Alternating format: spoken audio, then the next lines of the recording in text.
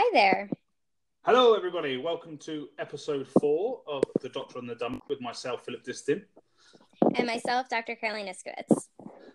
And we've had some technical issues, so we are working through these.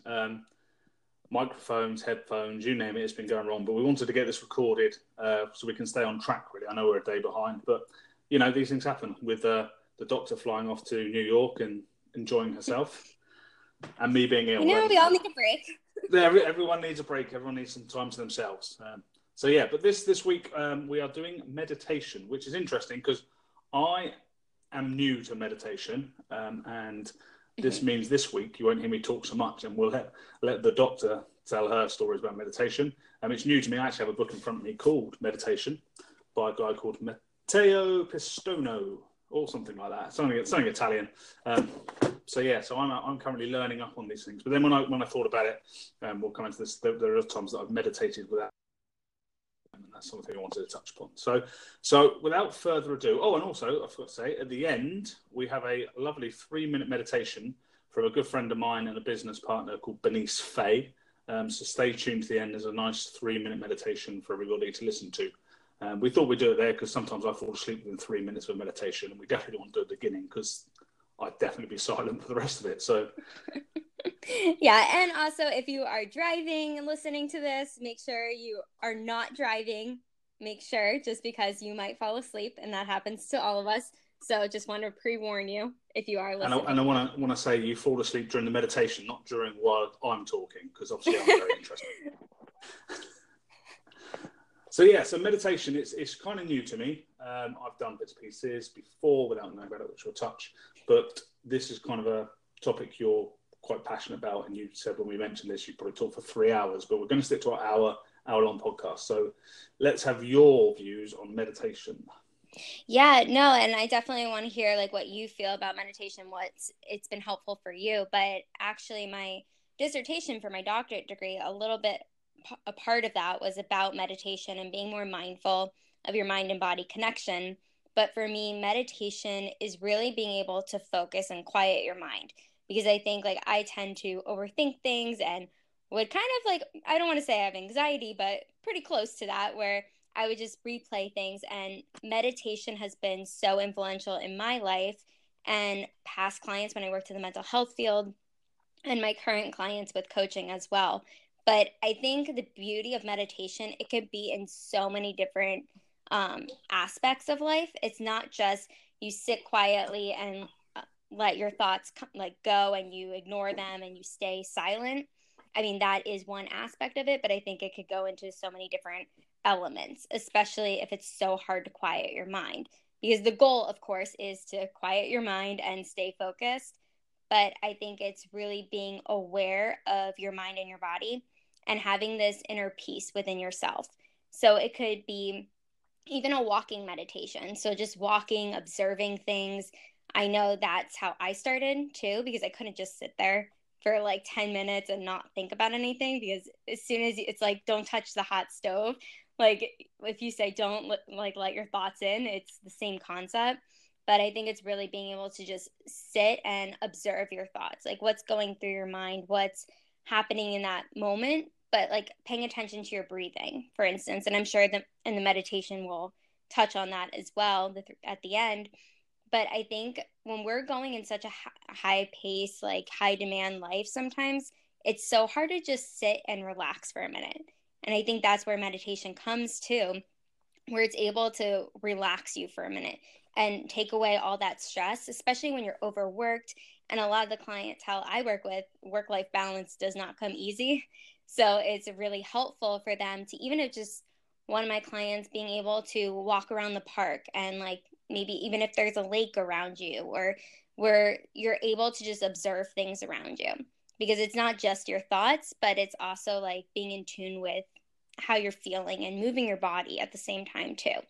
But there is the sitting down meditation, where you just sit in an upright position and you pay attention to your breath. You have maybe your feet on the ground, or you're sitting Indian style, anything like that. That's really helpful too. But I think when stress really gets to us, there's not enough time in the day to get everything done, and there's no balance, and you're just feeling exhausted. It starts to affect our health. And I think that's another part where meditation really comes in to play, where it just makes you stop for a minute and think about what's going on and how you're feeling, and giving yourself that like 2 minutes even, because I know we both have talked about this, about like the Calm app or Insight Timer, I believe is the app. Yeah. And that's super helpful as well, being able to just listen to a guided meditation, because not everyone can just sit in quiet. I know I couldn't, and I still sometimes struggle. I've been doing it consistently every day for 2.5 years. So, or maybe longer now, but not every day is perfect because we're human. And I think that's the beauty of it, whatever works for us. And I think there's just such a profound like spiritual aspect to it too.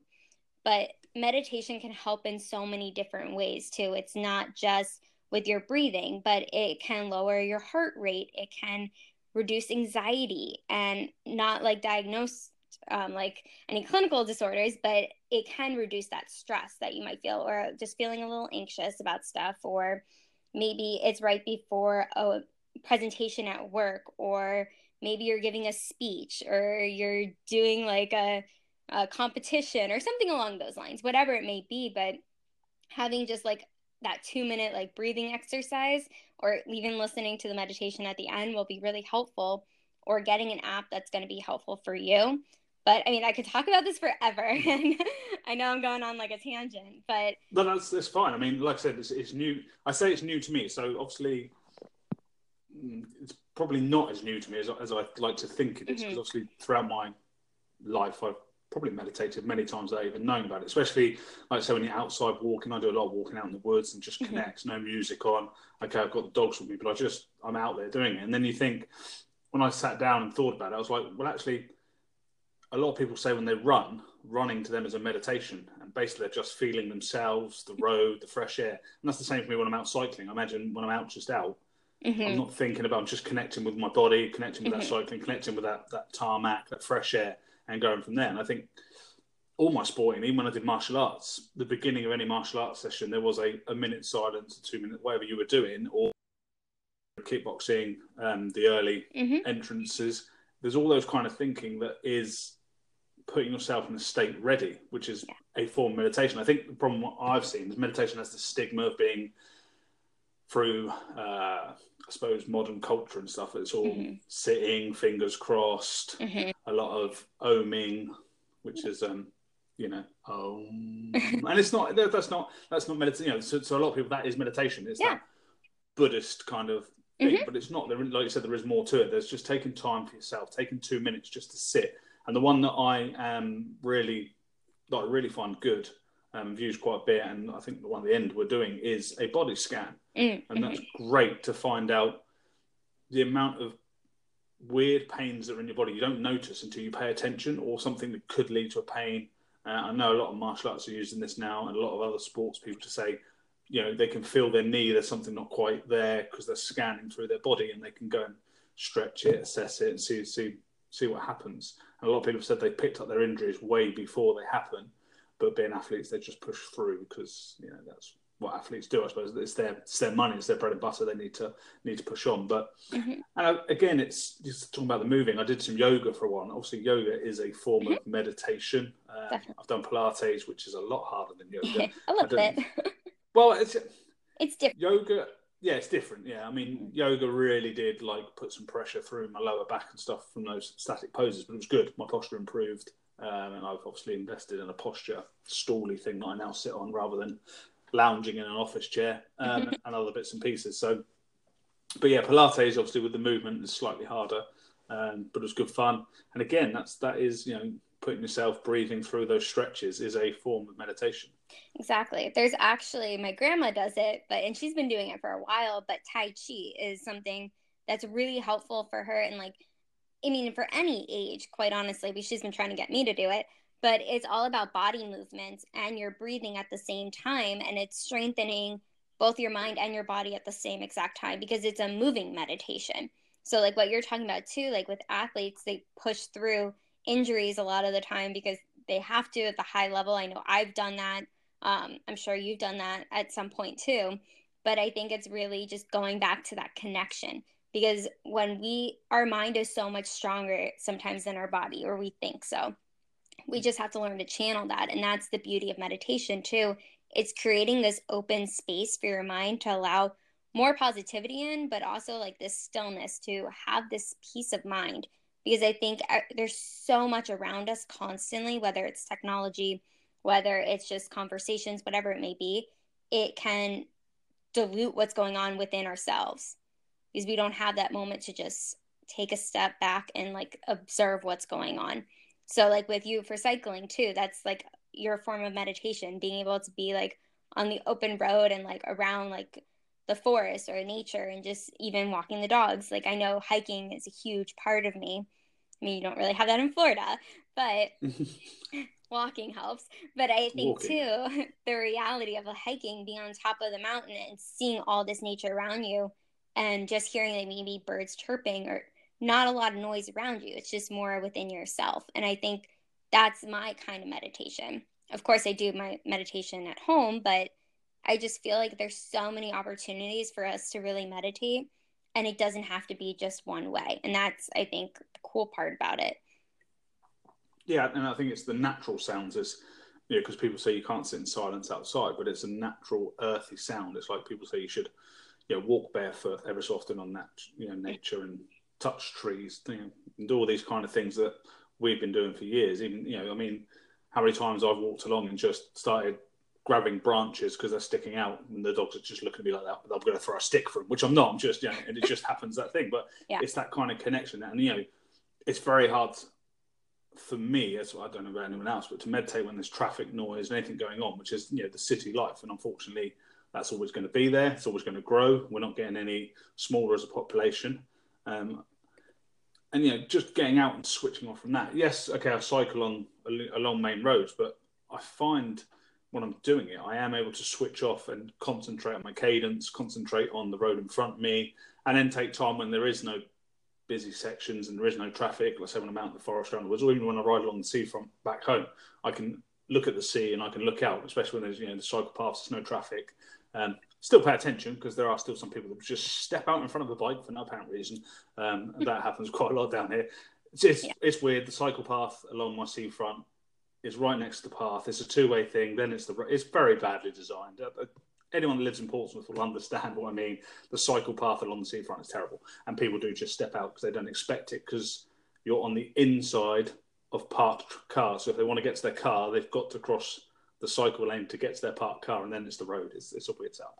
But I can switch off. I can go out and ride. I can switch off, and then once I've switched off for a bit, you know, and it's silly, that switching off the mind. It's the whole, you know, when you drive to work and you don't know how you got there because you're on autopilot. I mean, is that a form of meditation? Is that your mind quieting because you're just used to it, or is that, you know, let's say you drive at 70% of your alleviated state at all times, but you know, you still have that autopilot in you, which is, I don't want to say dangerous. I mean, you get there and you're fine and safe because you're so in tune with it. So I suppose that comes with any kind of thing you do regular, you know, over time. You know, people can make a cake without looking at an ingredients list. I've got no chance of that ever happening because I'm terrible at making cakes.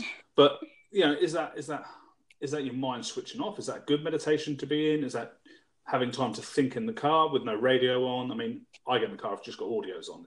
That's non-stop for me. But I don't know whether those that drive in silence, whether that's them taking 5-10 minutes they get to work just switching off. Yeah, no, that's a good point. I think autopilot, it happens to all of us, and I don't feel like it's a form of meditation, me personally. Like maybe somebody else has a different opinion about that.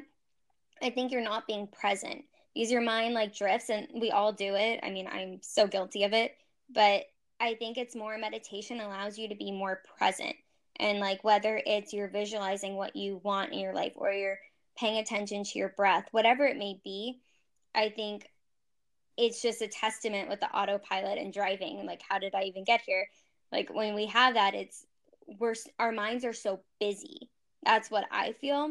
I don't know if you have a different opinion on that, but I think... No, yeah, I did. I just wanted to see what your opinion was, because I think we are so busy that if we know where we're going, it's one less thing we have to think about at the time. So it's your brain just saying, well, I know I'm going, so we'll deal with this. We'll deal with where we're going because I can do that on autopilot. It's nothing. So you concentrate on everything going around you. Yeah. It's when people, you know, have completely switched off from driving. You get people do this all the time, especially long journeys. I mean, long motorway journeys. I mean, I used to drive all over the country for work, and when you're doing a 2.5, 3 hour drive non-stop after a long shift, you completely switch off because your body's wanting to shut down because you've been awake for so long. So then your mind kicks in, but then your mind wants to shut down.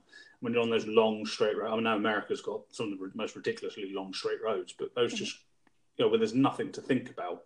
And that to me is the autopilot. I mean, driving to, I mean, I do it now sometimes, and I'll first drive in the morning, I'll go to pick up the wrong dog because, my autopilot is on a Tuesday, I'll pick up this dog and they're not in this time. And sometimes that happens to me. I think it's just you get into that routine and you jump in and everything just feels familiar, feels right.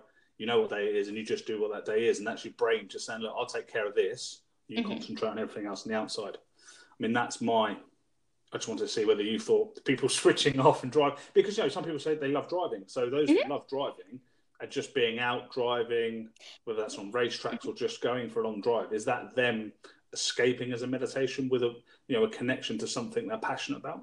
Yeah, I actually know a few people that is their therapy for them, or their meditation, whatever it may be that they call it. But I think they're able to put things on autopilot because you're right.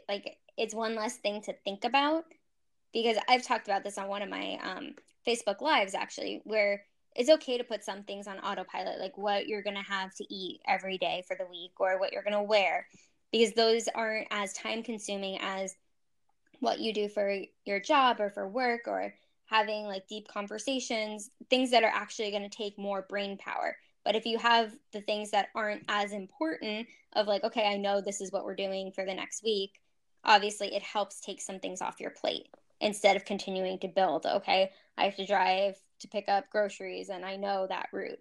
I think there's more to it, but going back to having that long drive for people, I think that's really therapeutic in a way where that's where they unleash all their stress and they're able to focus on the open road.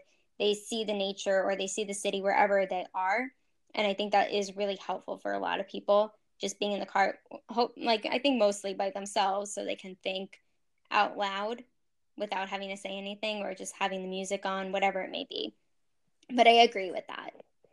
Yeah, so I mean, on the music thing, obviously, people say running is a form of meditation. I suppose it's the monotony of one step, one step, one step, one step. And they keep a pace, and especially those long distance runs, they very rarely change pace unless they're obviously racing. But if you're just training, but a lot of these listen to music. Is the music affecting them being out and trying to switch their mind off? So a lot of people obviously they enjoy running because they've had a really stressful day at work and they just want to go running.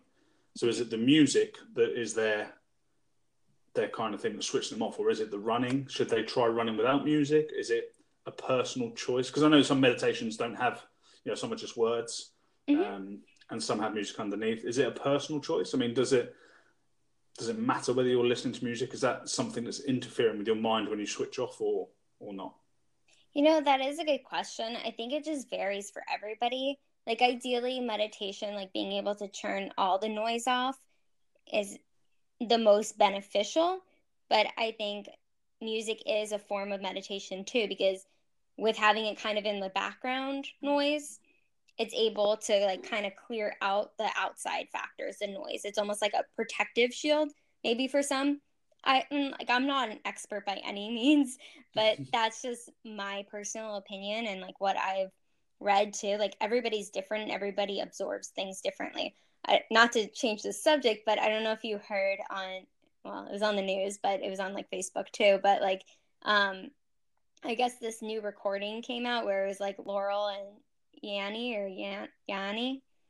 Did you hear about that? No, because as we said before, I don't really watch the news. It's depressing. Well, it was on Facebook, but they were just it goes with my point. Is this the whole color thing, whether it was turquoise or... All right, okay. And so people were hearing different things, but I think it's how we absorb information or process information. That's the whole point, because I think with meditation too, some people can sit there and have no noise and really be in tune with their mind and body connection. Then there's others that need that music. They need to be able to connect with something because that's what centers them. Or they need to be out on foot running, or in the car driving, whatever it is. And that's the whole thing. We all process things so differently. but what works for me doesn't work for you, doesn't work for anyone. I mean, it all varies. And that's, I think, the complexity of the mind too, the human mind, is how we process and absorb. Yeah, and that's, come back to what I said at the beginning. I think meditation has this. If anyone said to you meditation, they automatically probably switch to monks or yoga or sitting cross-legged. The Indian, early Indian practitioners and floating in the air and doing all that kind of stuff. And I think that's kind of where people look at meditation. But as I said when I sat down about it, there's so much more behind. It's just calming your mind. And meditation, in the simplest form to me, is just taking time to think about you. And I discussed this before because obviously I do these lives and I do a train your thoughts one and how people should try and switch their thoughts off, which is really hard because you say you're getting outside influence. Like you said, don't touch the hot stove. You want to touch it. Now, that's a weird one because obviously most people know it's dangerous, so you probably shouldn't touch the hot stove. So you do have a switch off. But like when I did mine, it's like, don't think about a pink elephant. And the only thing you can think of now in your mind is a pink elephant. Right. It's doing no damage. Don't think of the colour blue. So everything you think of blue. And it's those kind of mind tricks where you look at a room and you ask someone to say, how many yellow objects can you see? And then they look at that and they say, how many red ones did you see? And you I don't know, because you weren't looking for them, I suppose. Right. And that's where you kind of need to look inside you. That's why I like the body scan ones. I really like those ones that talk you through how to scan your body. I do some sleep ones because sometimes I'm wide awake at night because I'm just a night owl, and I just put one on and drift away. And a lot of those have body scanning in first, getting your breathing, making sure you're comfortable. Then make yourself another 10% comfortable so you move, and then eventually within 2 minutes I'm asleep on most of those. But I do try and stay present on the body scans. So I think they're really good, that you can feel it might be a tingling sensation, it could be anything, but there might be something deeper going on, and that's kind of what I want to continue to meditate towards. And as I said, we've got the meditation at the end with my friend Bernice, and she's actually setting up her own insight channel, which I'm sure she said she will come on and talk about meditation because she is full meditational, spiritual. And I think that's the issue, the spiritual thing. And it's come up quite a lot lately, is spiritual being overused as a word by all these kind of way out there people, and everyone puts on that voice of the 60s, I'm totally spiritual, man, and all that kind of stuff. But is that an impact on, the modern culture, impacting on something that's actually quite useful, which is to be, because spiritual is just being present around what's going on with you. You don't have to be religious, you don't have to be, it's just being in connection with you and the world. That's my view on being spiritual. It's not crystals and all that kind of stuff. Yes, there's part of that to it, but I think, again, it's this total misconception that people have due to popular culture, due to films and all that kind of thing, and it just seems to be in the wrong idea of what it is. Once I've been starting to read this book, you kind of realise that, yes, there are monks that meditate and can do ridiculous length of time meditations, no water, no nothing, all that kind of stuff. And that's just them being in tune. And then you get the other extreme, which is Wim Hof, who does the breathing stuff from Holland, who's the crazy man that climbed Mount Everest in a pair of shorts just to prove it can be done. Holds the record for underwater swimming, but his is breathing. And he says, that is a form of meditation. A lot of martial artists are now switching to this Wim Hof method of controlling their breath. So when they get in a panic situation, or even when they're just exhausted, they learn to control and generate more oxygen in their body, and just being connected to how their body feels. So the breathing is something that I'm definitely interested in to look at, because it's something within sport that's obviously massive, is to try and generate oxygen. But it is a form of meditation. It's a deep, the breathing technique and how he trains it. Like, it's amazing to listen to him. He's a crazy guy. But he says, don't try it out on your own, because some people have done it. I think it comes from, I want to say Bali. They do the deep breathing one that brings out all the emotion in people. Is it Bali? It's one of those Far East countries where they have this kind of meditation, and a lot of Western travellers, when they're doing their gap year and things like that, go out there and they just have an emotional breakdown because they're taught to breathe, take as much oxygen, and switch their mind down, and it just digs deep, and they just burst out crying, or they collapse, they faint, because their body isn't used to what they're trying to process. So it's a very powerful tool. Yes. But also, don't do it on your own. Yeah, and I think because it doesn't have to be so complex too, because I think when it gets to a level where you're practicing it regularly and you know for you, you're able to take it to another level. But I think when you're starting out too, it's just simple exercises that anybody can do. Anybody can stop for 5 seconds, breathe in through their nose, hold their breath for a few seconds, and let it out. Like anybody can do that. And obviously listen to at the end. But I think the beauty of mindfulness and like meditation is also like bringing awareness to yourself and your experience of what you're experiencing, because it brings you in that moment versus thinking of everything else that's going on, especially when they have that moment like you're talking about, like all these emotions come out, is because maybe that's the first time they're really looking at something, and that's when maybe they need to do it with somebody who's professional or get that extra help that they need and support. But I think the fact that mindfulness is just being able to really focus in on that present moment and just breathing and allowing yourself to feel, that's, I think, the most important part too. And just being able to be with your thoughts. One, if they like are just like, okay, what am I doing today? What's going on right now? That was my breathing. Mindfulness and like meditation has helped me with my asthma too. I'm not a medical doctor, but just being able to really, like, when you might be having an asthma attack, it's like just taking a couple small breaths so you can like relax your mind and your body. And I will repeat, I'm not a medical doctor, but I think that's what's been really helpful for me. And just in general, like allowing yourself to relax and reduce stress, but having some technique. And I wanted to touch on what you said about the body scan, because there's, I forgot what website I found it on. It was just a regular website, but it was like a progressive muscle relaxation meditation. And it's so powerful. That's why I think it's really important to have somebody who is experienced to help you through it. But it like relaxes your muscles. You can feel exactly where maybe pain is. And that might be where you're holding emotional pain too. It's very powerful, but it's just something I wanted to touch on since you brought it up about the body scan. Yeah, and if you find the website, we'll chuck it out on Twitter so you can link up to that muscle relaxation. So that's interesting because, like I say, a lot of people carry their emotion. You know, those that are stressed, it's hunched shoulders, it's everything. You know, you're carrying it through your body. A lot of people don't look at that, and you know, it's not something that. I know you say you're not a medical doctor, but if you do go to a medical doctor, it's not something a medical doctor is ever going to tell you to do. They're not going to go, well, what you should do is go to a 3-minute meditation every day. They're going to go, we've got some drugs for that. And that's kind of it. It's finding, we're just too quick to find something that's the quick fix, which is a lot of quicks. And again, not being present in the moment. You know, the thing I also love about dogs is dogs live in the moment. They're not living in the past. And nothing. You know, yeah, they have memories of something as, you know, scared them as a puppy or something like that, but they just live every day as if it's like every day. It's like, have you ever known a dog not be excited to see something or do something like it's seen 1,000 times? Well, it was a tennis ball, it's a tennis ball, it's a tennis ball. You're like, it was a tennis ball yesterday, dog, it's a tennis ball today.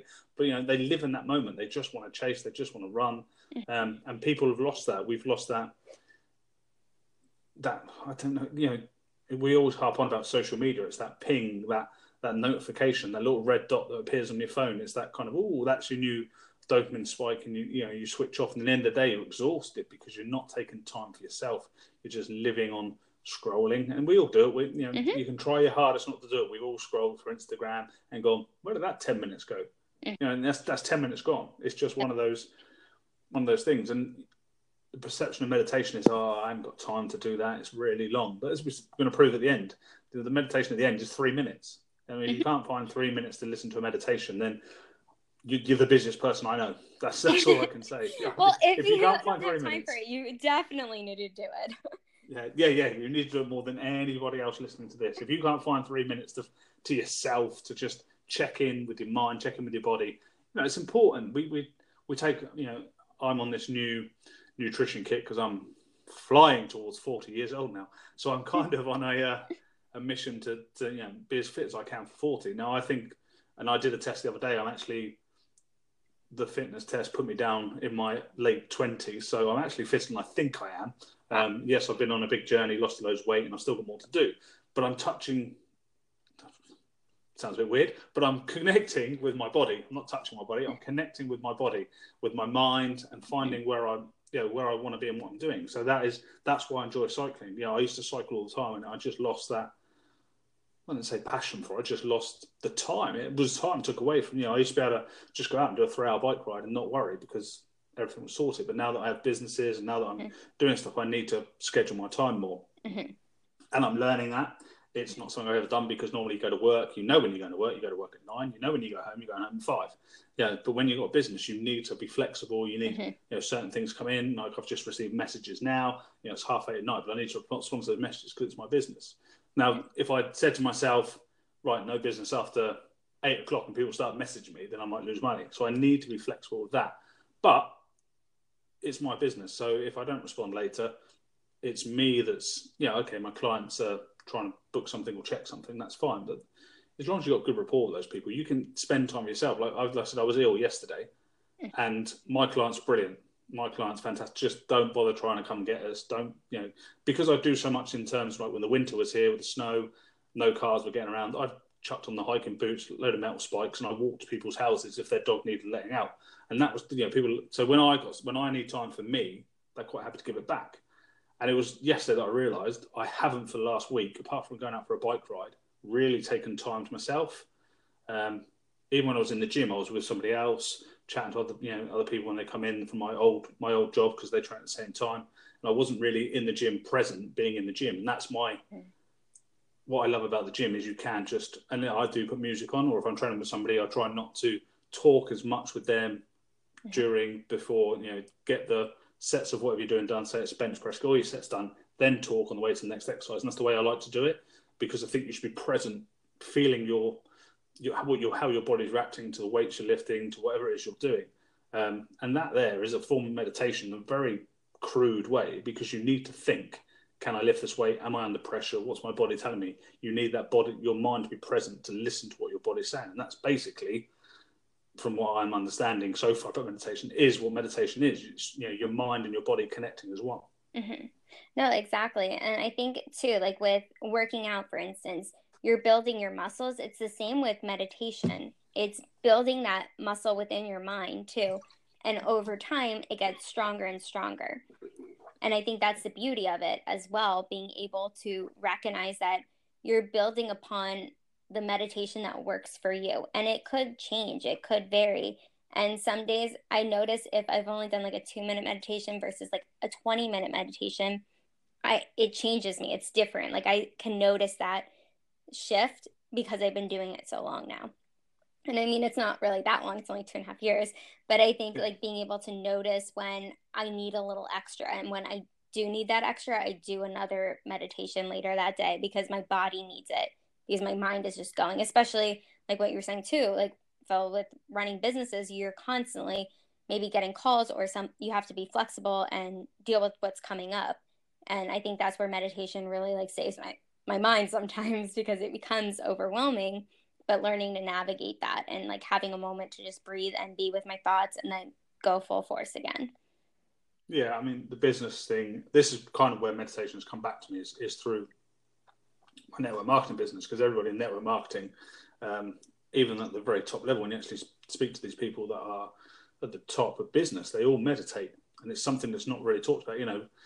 The likes of Richard Branson, the likes of Tony Robbins, they're all meditators. A lot of the people in my team do the Miracle Morning, which is a popular thing. They're up at 5:25 every morning. They meditate, listen to a positive video, and do some other bits and pieces, a bit of reading. Even readings, meditating, as long as you're reading a book that you're interested in, is kind of been in a meditative state, taking in words and being connected with those words. But yeah, it wasn't until the network marketing business kicked in and people were talking about meditating and how you can control your mind, because it is a stressful, industry to be in. Any business is stressful. You're running yourself. The monotony of going to 9 to 5 and working for somebody else, that's almost an autopilot. I mean, how many people go to work to 9 to 5 one week and they finish the week and go, I have no idea what I achieved this week. I don't even know if I did what I was supposed to do, because you have those weeks where you just switch off. Whereas when you're running your own business, it's very hard to say, nah, I don't know what I did this week, because it's your business. You need to track it. And that responsibility, it's that responsibility of checking in with yourself. And that's why I think so many of these big business leaders, authors, and all those kind of people meditate. I mean, like you said, last week, Oprah Winfrey is a meditator, Mm-hmm. Gabrielle Bernstein, all these kind of influential female leaders. And then, like I said, Tony Robbins, obviously,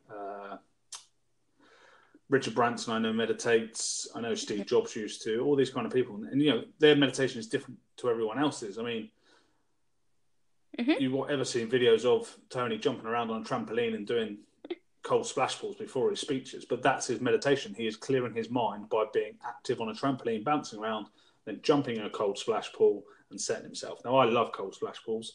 I kept saying I'm going to go cold water swimming every morning, just never got around to it. But I've rebought a wetsuit because the sea's not the greatest over here, and I still want to wear a wetsuit because you never know.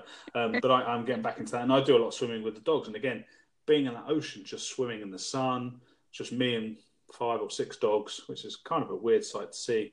But that's just me out being peaceful for sort of 40 minutes, connecting with nature as in the water and nature as in the animals, which was great. It's just me, no humans, water, swim.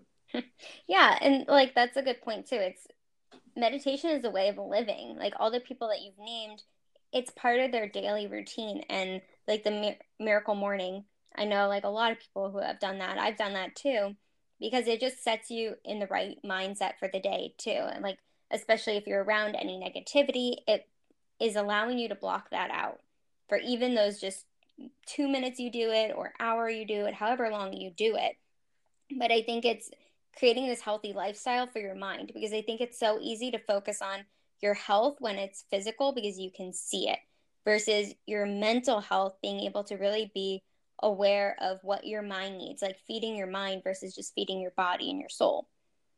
Well, I guess your soul and your mind is the same. And I think there was an article, probably last year now, about schools starting to teach meditation for those that are troubled kids. Those, instead of doing detention. Instead of detention, we're going to do meditation, because again, you're protecting yourself from an outside influence. If you can just let things run off you like water off a duck's back, and just switch your mind off and just keep moving and keep yourself present in everything that's going on, then you're not going to let people affect you. So I know that was an article they were trying. I don't know what the results of that were, because it kind of disappeared out of the news for a bit over here. Yeah, actually, I think I posted that on my personal Facebook, but being able to, they switched it where sent to detention or in trouble, they would go to like the meditation room, I think it was called. I don't remember exactly, but they saw such a significant result from those kids because they were able to understand, okay, well, what's going on? Because a lot of times these kids are coming in and their home life might be very disruptive and they don't have that moment to just have a meditation. I know some of the clientele I worked with over the years, they didn't have a safe place to just meditate. Sometimes it was the bathroom, sometimes it was at school, wherever it may be. But I think when kids are taught at a young age, it's a daily practice, just like daily practice of like brushing your teeth, brushing your hair, like those basic necessities is just, and I feel like meditation is one of those, and it should be, because it just allows you to really be in tune with yourself. And I think like for my dissertation for school, I wrote about creating a school-based program to prevent childhood obesity through mindful eating. But like what I took from that was it was a heavily focus on your mind and body connection, because it's not just what you're putting in your body, it's what are you putting in your mind? What's being fed to you, whether it's people telling you things, certain things like that are negative or just really destructive to you. But being able to have that space around you where you can like meditate and focus on the positives or focus on what you're excited about, or just being in tune with your body, I think is so important. But having that connection, because it is connected, everything is connected. Like you were talking about earlier too, when you walk barefoot, like your feet are touching the ground, the soil, whatever it may be, you're connecting to the earth. But I think it's really important that we connect like the mind and the body connection and having that space together. Yeah, and when you talk about obesity, I think the biggest sign that the mind and body is connected is advertising. I mean, advertising knows that they can switch your mind into eating the wrong kind of foods, drinking the wrong kind of drinks by having that influence. It is the whole, here's a Coca-Cola advert, and you're saying, I really fancy a Coca-Cola. You may not have drunk one for ages, maybe one of those things, but they know that the mind and body switches. The body's like, yeah, that's sugar. I really want some of that. And the mind goes, okay, I'll get some. And it's having that presence to say, actually, no, we'll have an apple or something, something that's a bit better for you. It's got fibre as well as sugar, something that's going to balance the body out. And sugar has always been my biggest downfall. Apart from American chocolate, because American chocolate's not right, but English, like good chocolate, this is my downfall.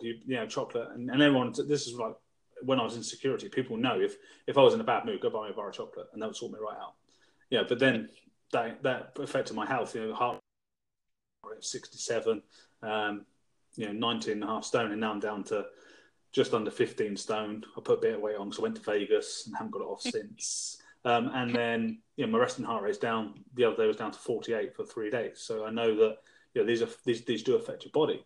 And I notice, like when we talk about mind-body connection, obviously monitor my heart rate. And when I do go into a meditative state, it's amazing how quickly you can control your heart rate. I do it in the gym. I do a lot of training with a friend of mine at the moment. We're doing rest recovery. So we do rowing. We go flat out 2 minutes at 140 beats roughly per minute, and then see how quickly you can get it down to below 80 beats. And he's there for ages. He just can't get control. And I can learn to control, bang, and within sort of a minute, I'm back down to 70s and I can go again. But that's not because I don't always think that's because I'm physically fit. I do have a quite good recovery, I always have. But I think a lot of that is because I'm mentally thinking about my heart rate, connecting my heart to my mind and saying, right, let's slow this down because we want to go again. And you can see it drop. As you see that drop go from 90, then all of a sudden it's 82. And then you're like, right, I'm under 80, let's go again. And let's jack it back up to 140 and then try and recover again. It's good fun. It really is. And it sounds like it's the most atrocious thing, jump on a rowing machine and just kill yourself for 6 minutes. But we only do, these 2 minutes, 140. You can quickly get back up to 140 from 70 once your body's warm. So don't stress. Yeah. Well, that's the truth though. Like because meditation begins and ends in our bodies, right? And I think you're being able to pay attention to your heart rate going up and down. You're able to be aware of what's happening within your body. I know personally for me, when I run, because I have exercise-induced asthma, I have to be really aware of how my breathing is at all times, because I'm so in tune with how my body's working that I feel an asthma attack coming on. I'm like, okay, I got to slow down. I'm able to adjust my breathing and my running to that. And I think that's where the meditation as well has played a huge role in my life. But I think you being able to watch your heart rate go up and down and understanding how to adjust that has to do with meditation and just knowing your mind and your body and knowing what's okay and what's not okay for you personally. Yeah. And it's, to run on the heart rate, I mean, if you look at people that are competitive shooters, competitive biathletes, they've got such control over their heart that they can actually stop their heart ever so slightly between two beats while they pull the trigger, while they let the arrow go, whichever it is they're doing. And that shows the control. People say you don't have control over your heart. Your heart is an internal organ that beats. It's got its own rhythm. It's got its own electrical impulse. But you still can be in tune enough to say, right, let's just slow this down. Let's control this. And it's the breathing, the oxygen, and everything. Have you ever looked at the deep breathing for asthma? Because I know Wim Hof talks about this as a way to improve asthma. So it's this massively deep breathing. Honestly, look it up, because I don't want to butcher his words, because he's Dutch and he's brilliant. But slightly crazy. But he says, it's putting people into this higher oxygenated state increases the lungs to actually do what they should be doing. So it has shown science to improve asthma. Whether that is, I've not listened to it fully, because I only looked at the side that he was doing with meditation for a lot of the martial artists that were now doing his breathing technique. And I enjoy the fact that he decided he was just going to climb Mount Everest in a pair of shorts, which is, proving. Oh my gosh. Proving what the body's capable of. So he's a crazy man, but he believes that people's breathing and people control, he can control his body temperature. That's his weird skill. If you want to do it, he can control how he feels within his body. And he says, it's in the mind, because you do have more control over your body than what you think. It's just nowadays it's so much easier to throw a coat on, throw the heating on, throw the air conditioning on, that your mind doesn't have to think about it so much. But he does talk about the breathing and asthma, so it might be worth something looking at. Yeah, no, I haven't heard of that, but I definitely want to look that up. And I think too, it's just going back to your mind, it's mind over matter. I think with a lot of things and how powerful our minds are, but tuning into that and working it to our advantage versus against us. Because I think sometimes there's a lot of negativity around, or it's focusing on the positive, and people are like, well, I can't just think of positive thoughts. And it's not just positive thoughts, it's just being still for a minute. Because when's the last time you really like sat still for like more than a minute or two? Well, yesterday I was ill, so I sat still for loads yesterday. I didn't have a choice. See, and sometimes our bodies like shut down on us because we're not listening.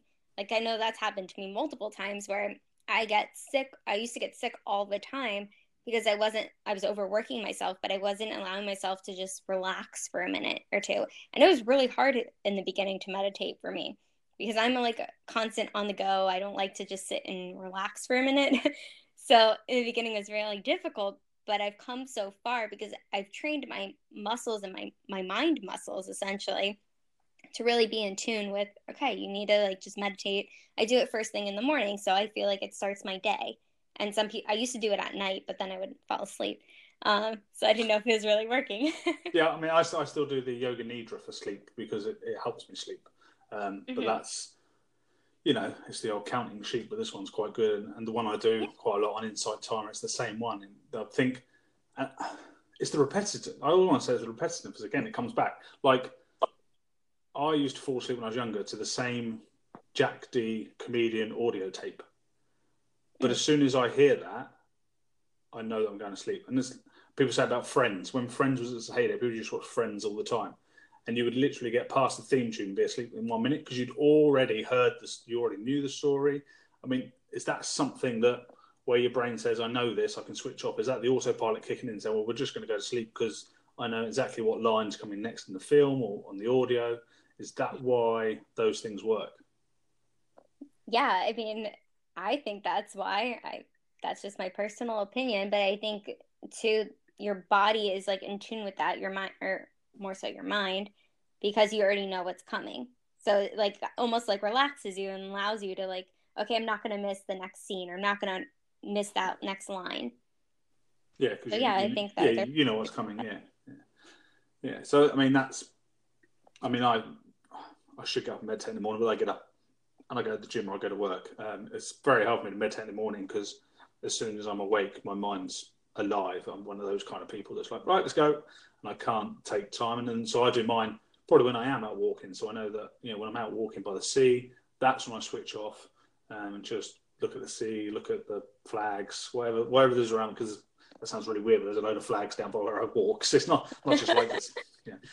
And then the trees and all that kind of stuff. And then, and I notice how much more in tune I am with even the animals and stuff, because I can notice that I've got a dog that I walk, and she's practically a wolf. She's not really a dog. She's literally a wild wolf.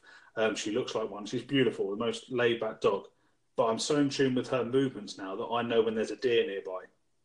Because she'll pick up on it way before a human ever will. But I know that as soon as that's there, lead on, bang, and then we see the deer. And I'm quick enough to notice that now. Whereas before, I'd be like, "Oh, she's run off. Where's she gone?" Because she's chasing deer, and that's that's her nature. That's her living in the moment, like we all should do. But now I can recognise these signs. It sounds people say really weird. Like I'm not the dog whisperer. I think well, yeah. You just come in tune with nature. It's amazing how when you're out in nature quite a lot as I am, I know when it's going to rain.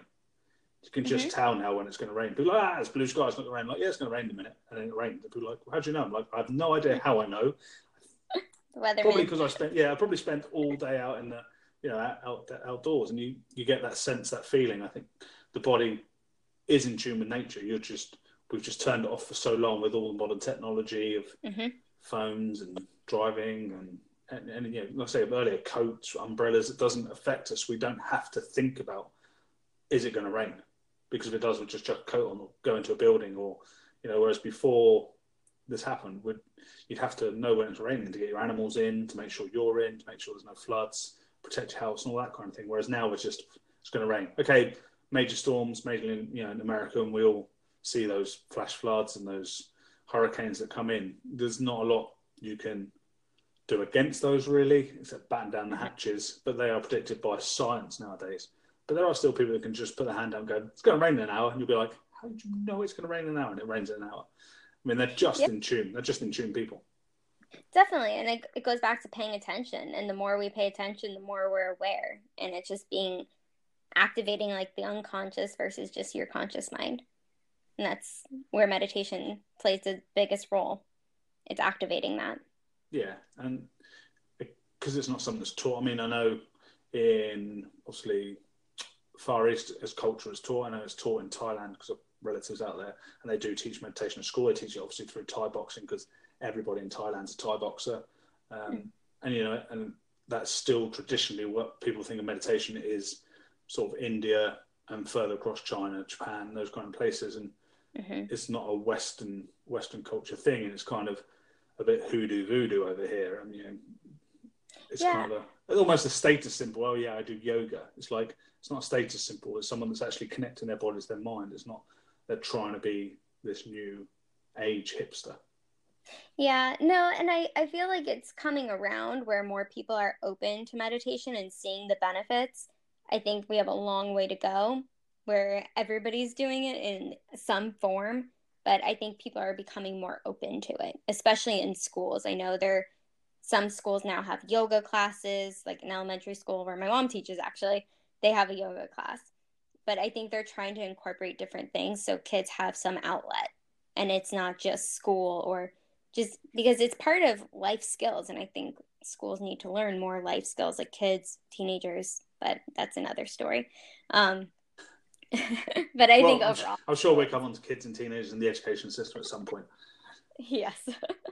Yeah, and teaching yoga at a young age is great. I mean, when I did it for a while, my posture did improve, and I didn't do a lot of, I was doing it once a week and what have you. And all these people rave by it. I mean, even if you look at ballet and dance, it is a form of moving, yoga. They are in a state of meditation at a time, and it's great for kids to do these things rather than that hustle bustle of just playing football, just running around doing that stuff. It's taking that time to think before it happens. And in some sports, this does happen, like tennis. So they have a break in between each game or each two games, and then in between the sets, they're taking time to sit, contemplate, and see where they're going next. And there's not that break in the hustle. You get 15 minutes at halftime, but if you go inside a halftime room in football or rugby and you're losing, you're going to get shouted at. There's not you're not all just sat around peacefully just thinking about it, how your body's going. I mean, when I played rugby, as you said, being in tune with your body, and knowing you've got an injury and just playing through, the first thing you do when you jump on the bus is the physio would shout, right, who needs strapping up and where do you need it? And then everybody, yeah, shoulder, yeah, ankles, yeah, knees. Everybody was putting strapping around their body because they knew there was a niggling injury, or it's something they thought. A lot of it is, I think I might turn my ankle because you've done it once before. You may never do it again. Admittedly, I did, and that ended my rugby playing. But everyone. I mean, I've worked with the international rugby. They wear more strapping when they go on than it's just ridiculous. You think, how can you play? But they play through. And a lot of these are now doing a lot of mental training. They have a lot of, sports psychology has massively grown over the last 20, 25 years. And that's them, and a lot of that is one-on-one with psychologists talking about their feelings, which, let's be honest, a rugby player is not someone you'd imagine to go in and talk emotionally about their feelings. They're big, burly, smashing into each other men, but it happens. They do need an outlet, and I think that's the biggest thing. And with kids as well, there's no outlet for them to concentrate on themselves. Their outlet is to escape into computer games and into sport. And I've got nothing wrong with people escaping into sport. I've got something wrong with people escaping into computer games because it's not a physical. It's not doing your Some people do go on and become mentally talented people, and they can earn millions from it nowadays. But then their body's not getting the exercise it needs. Right. And there, like when you were talking about rugby too, I was just thinking about like when I was doing cheerleading back in the day, and you pushed through any injury because you didn't want to be off the mat essentially. But it was also like understanding what flip you needed to do next, what you had to be so careful, especially when for me, I was getting thrown in the air and I had to make sure I was doing the right move at the right turn, and in order to not hurt myself, but hurt anyone else at the same time. But I think it goes back to like being very present with, okay, what's the next move? And especially even being on the field for rugby, like, okay, you have a job to do when you're on the field, right? And it's the same with cheerleading or any sport. And dance, I think too, every movement has to be precise, and especially if it's with a team versus doing a solo routine. I think there's just so many variations, but I think that was a really good point that you brought up, because it is pushing through emotions and pushing through pain to get to that next level.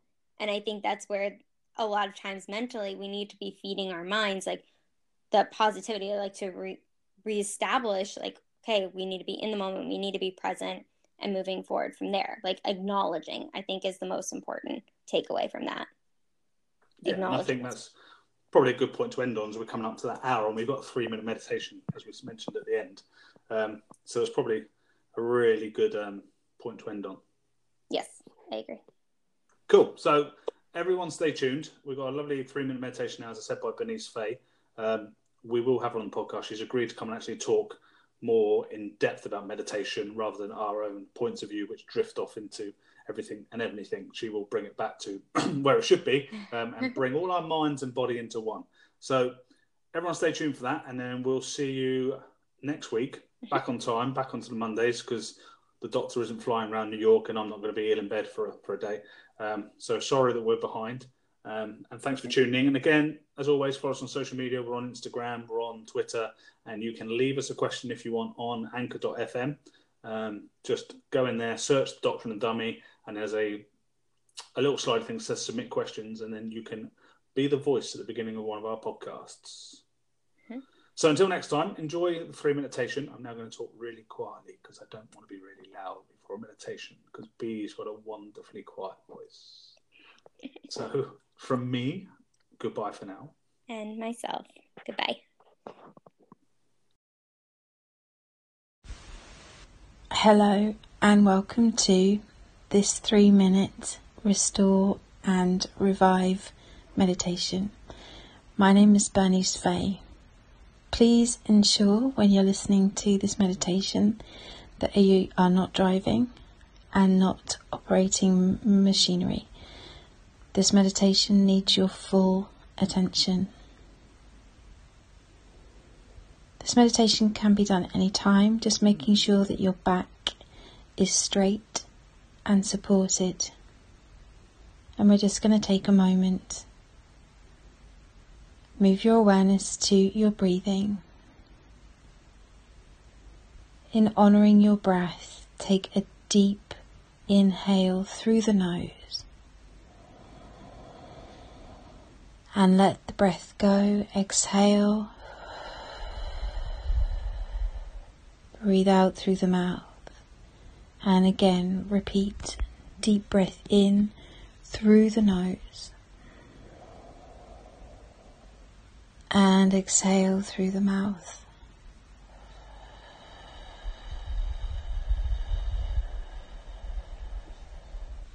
Feel the body expanding as you breathe in,